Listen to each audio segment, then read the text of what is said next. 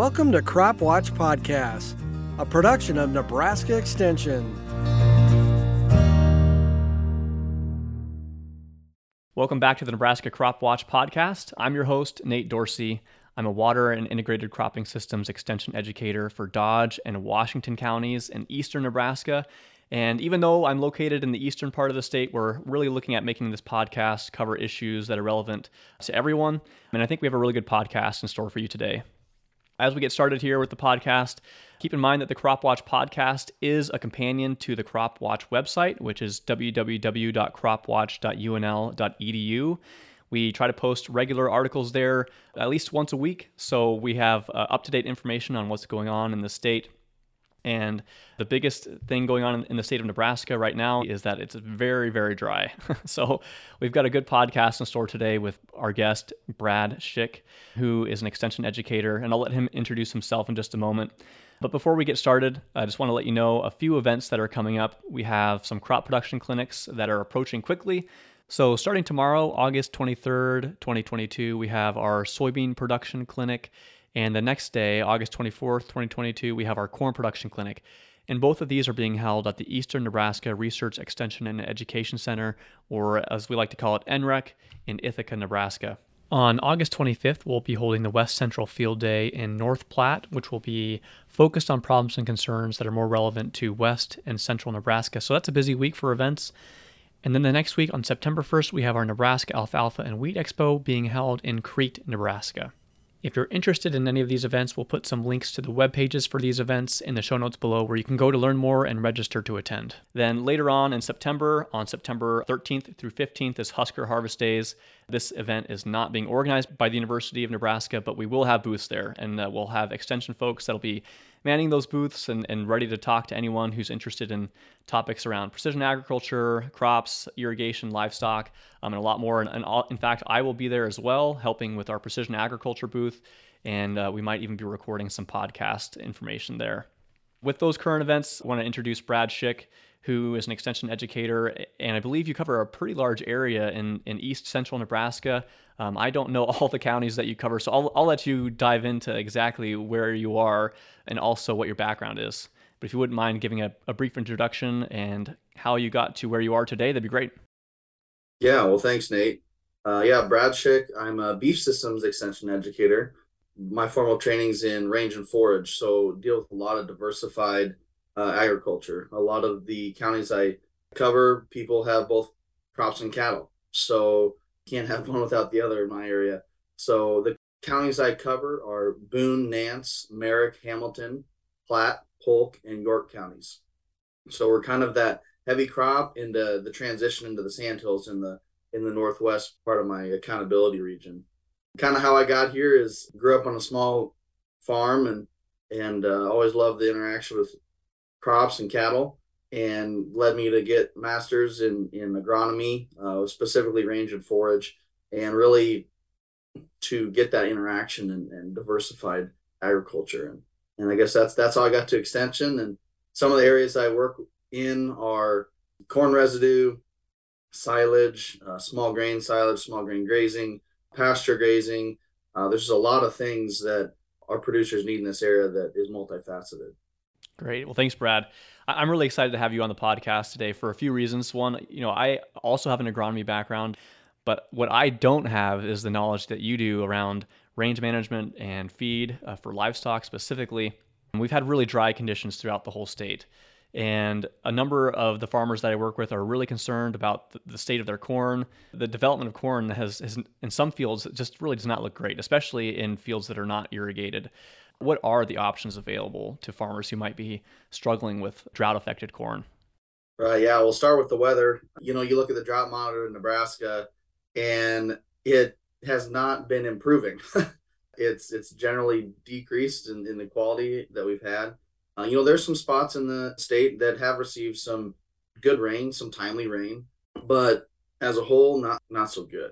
We see dry land that doesn't have any sort of sub-irrigation or any sort of soil moisture deep that they had this year, coming from a dry fall last year in the winter of 21. There's not a whole lot there. We even look at alfalfa fields and things of that nature, and they're not as productive this year either. our ditch hay is even a third to a fourth of production. I mean, if that tells anything, that's where the water goes, right? When there's waters in those ditches. So that's just one more indicator. A lot of the corn that I've looked at, a lot of them don't have ears on them. A lot of them, there's some it's already brown. There's either corner of pivots or dry land. So it's looking rough for the corn crop and some of the soybeans for that matter too, in certain areas of the state. It's been hot, it's been dry, and it's been to some extent kind of windy. We experienced that this spring with a lot of wind, sucked some of the moisture that we already had out, and it's created this issue that we're dealing with now. So options for producers. When we start looking at what we want for feed, a lot of our crops they're not grown for feed, right? And intentionally or silage. They're for grain production. Well, when we get in a situation like this and we put nitrogen down to try to produce a grain crop, then we start asking, well, one, is it safe? Are we going to get the production like you mentioned? And what do we do with that? The first thing I would probably do is talk to an agronomist, see, if there's something that is not going to produce well or worth it. There's also the insurance route that you need to get right away with that agronomist. Check what your insurance is, your RMA, see what the regulations are and what you have to do. Because the one of the worst things we can do is put all this time and effort into the summer, making sure we use our risk management, and then we accidentally screw it up because we didn't do something right, because we got in a rush, or because we just didn't think about it. So I would say it's very important to contact your insurance agent, if you have insurance. So that would definitely be like steps 1 and 2. Great. The next thing that I've had questions on is, if I go that insurance route, a common question that I've received is, can I use the corn for something else after an insurance claim? Can it be grazed? Can it be harvested for something? Is that allowed under, that rule? And then if you are going to do that, or if it is, what do I need to do next? So do you have any insight on that?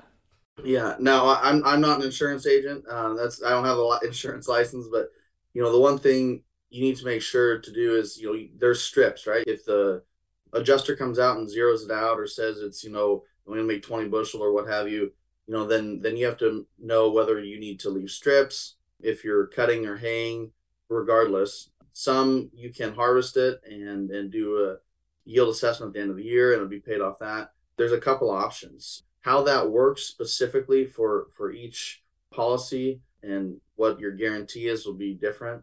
But generally speaking, it's going to be the same in terms of how you can go about with using it as another source of, well, in this case, feed, right? So whether that's chopped or hayed or whatever. But like I said, you got to make sure you talk to that insurance and make sure you're doing correct either strips, or if it's already come out and the adjuster has given you a rate, there's potentially you don't have to do that, but just double check with your insurance agent.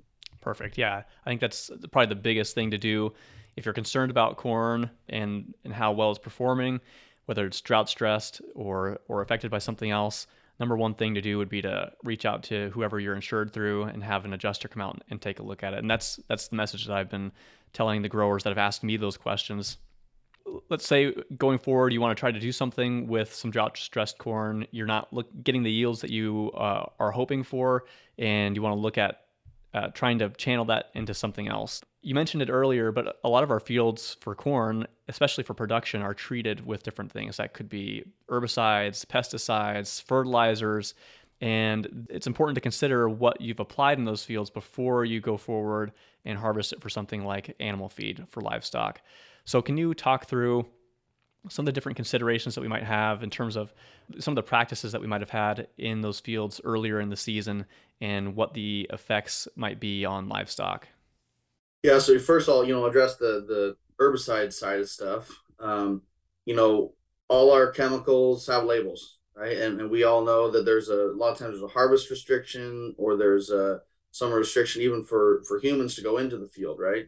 Well, the same applies to grazing or harvested feeds. So some of these chemicals may have a grazing restriction or a feed restriction. Some will call it a haying restriction. But basically, they'll say on there that cannot hay after, for 21 days or something like that, or do not even use for feed.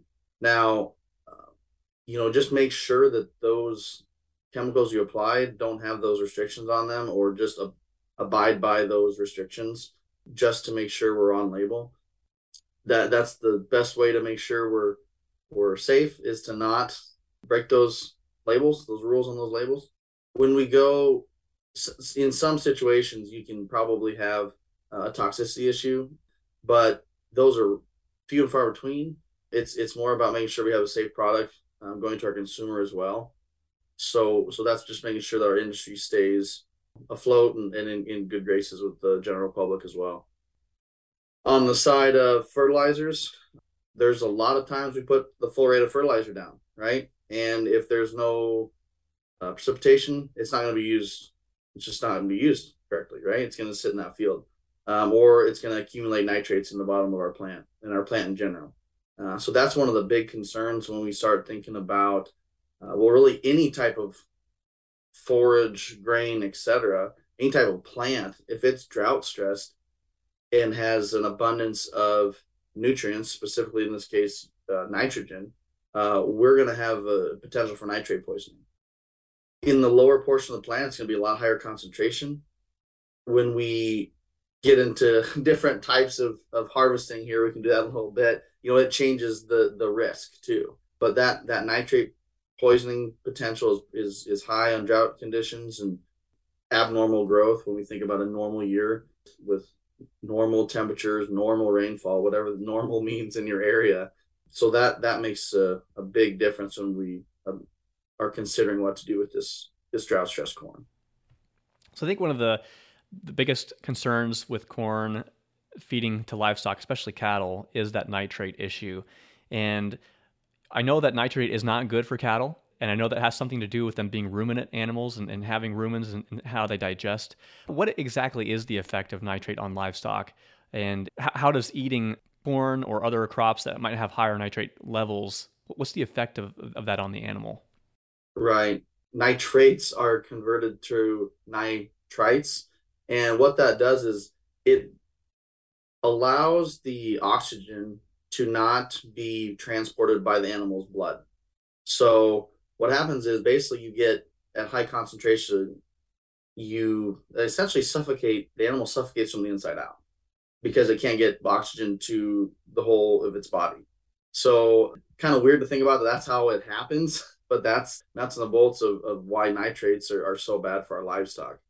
It happens pretty quickly. It's you can't really see many signs or symptoms before you actually have a death event in the cattle. So it's not something that's very easily treated. It's pretty much death if you're too high of a concentration of nitrates. So yeah, it's not it's not something that you can go out and say, oh, it's not like pink eye where you can go out, and say I need to treat it. It's pretty much done if you have a high levels. But the good thing is we can test for it. The testing is relatively cheap. When we think about losing one animal, a couple $1,000, tests cost under $40 typically for nitrates. So when you think about how many tests you can do before you have one dead animal, it's worth it. It's inconvenient, right? But in years like this, there's a lot of inconveniences that we have, including even having to have this conversation, right? Of what are we going to do with drought stress corn? Yeah, exactly. So can you walk us through the procedure of actually testing a crop for nitrate? Is that going out in the field and pulling out a stalk of corn, or is that taking a sample of silage after it's been chopped? What's the process of doing that? And then where can we send in some of those samples to be analyzed? So there's a couple different ways depending on how you're harvesting it. Obviously, I said that lower portion of the plant is going to have our highest concentration of nitrates. So if you're already know you're going to cut above that, then maybe you don't need to test that bottom portion. So cut where maybe your cutting height's going to be. Now, if you're not going to do that, or you just want to know what the entire field is, you can cut down to the ground, and you can put that in a bag, freeze it, and overnight it to a lab that can do that. We'll talk about which labs those are coming up here. But if you're doing like dry hay, then you can wait till it's dry and send it in that way as well. And, like a paper bag or something like that that has some airflow through it. What we don't want to do, regardless of how we take our samples, is to get it moldy on the trip to the lab. Some people will take their samples to the lab themselves, drive them there. Some people will mail them, UPS, FedEx, whatever, USPS. There's a lot of different ways. It doesn't really matter. These labs get samples from all over the country in different forms. But we just want to make sure we maintain the quality of the sample. Some will sample different heights of the plant. If you want to, do the first 12 inches, then the next foot, then the next foot, just to get an idea of where we're at, so you know what cutting height.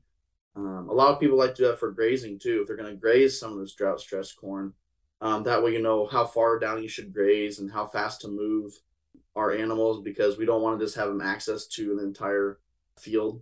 But those places that we can send those to include like Ward Labs, Servitech, Midwest Laboratories, and if I'm missing some others, there's others out there, and you can choose any of those that would have the ability and test nitrates all the time on samples.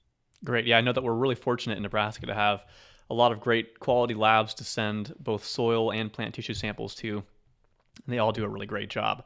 So if we send in some tissue samples from our fields and we get some results back, most of these results are measured in parts per million. At least that's what I'm used to on the soil side.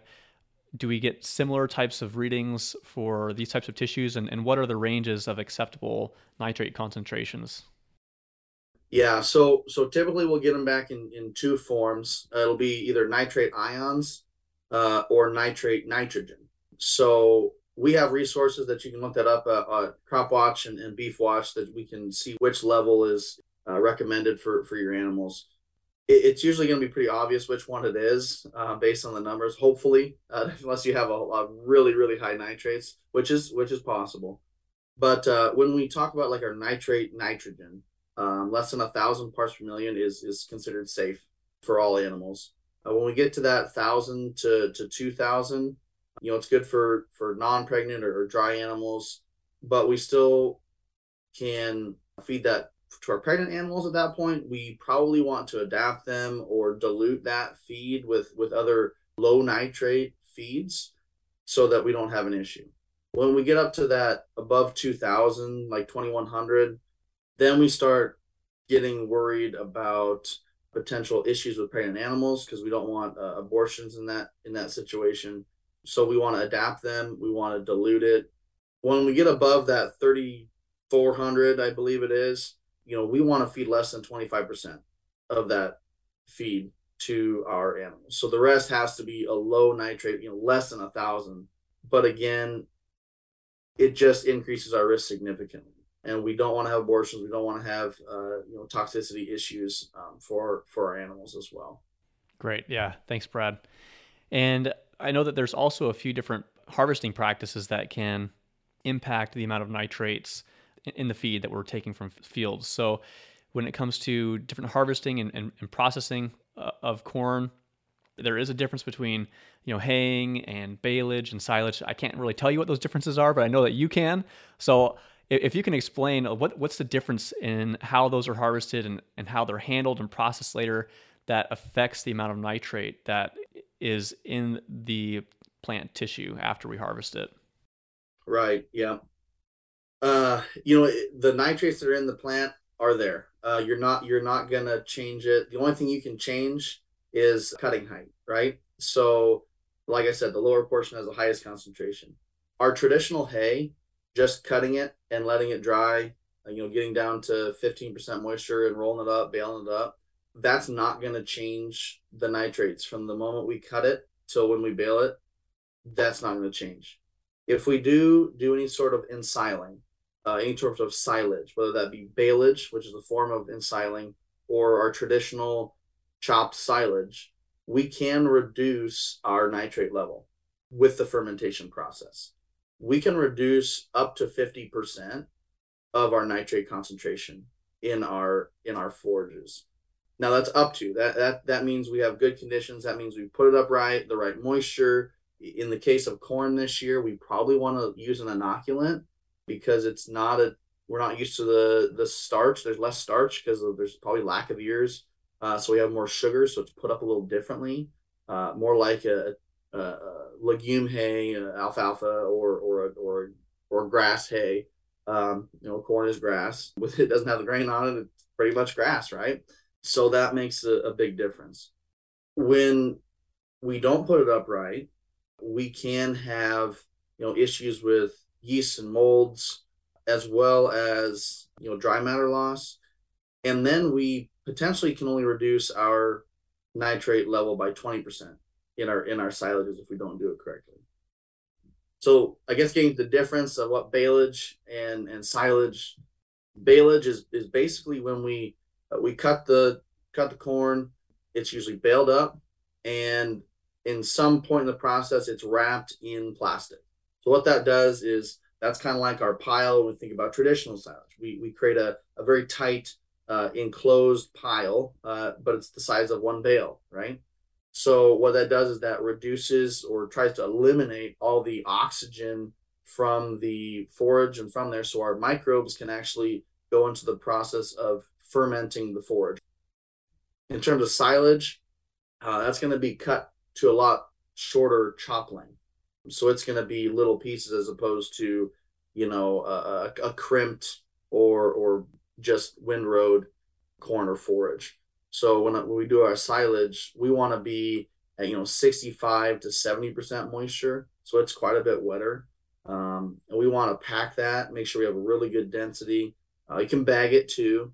That's another way of doing it that's become more popular as well. But like I said, there's going to be less grain. So we want to use an inoculant that'll really help our fermentation process. It'll get it fermenting faster, and it'll feed out better and last longer when we expose the face of that pile or bag. Great. I know there's a lot of considerations to keep in mind when you have, when you're thinking about what to do with drought-stressed corn, and then also with some of the results that you might get back from a lab, and that might help inform some of those decisions. And at the university, we make a great effort to try to have guides and resources available for growers who are considering these types of decisions. So we have obviously Crop Watch and Beef Watch where we post regular articles. That's a good resource. But what other resources are available from the university where people can go to learn more? One of the first ones is nitrates in livestock feeding. It's a NEB guide. It's G1779. So if we want to know about the levels that are toxic, look at that. There's also we can do for sampling for nitrates or just sampling hay. We can find that one, and that basically tells us how to do it, whether that's a bale, a silage pile, and that's using a hay probe or a grab sample. Use that resource, and it'll show you exactly how much you need and how to handle that sample. Another one we need to think about too is the use and price of drought-stressed corn, and especially when we think about pricing our silage. So I believe some of our economists are also coming out with an updated version of that real soon here, or already have, with drought-stressed corn and how to price it, especially with the price of corn grain right now too, because it's usually based off that. So that's a really good resource we have as well. Great. And we will put links to these different articles, NEB guides, and websites that we just mentioned in the show notes of this podcast. So you can check that out from wherever you're listening and view that on your phone or a computer to learn more. If someone wants to learn more, do we have other beef extension educators throughout the state like yourself that can help, or how can someone reach out to you directly if they're in your area?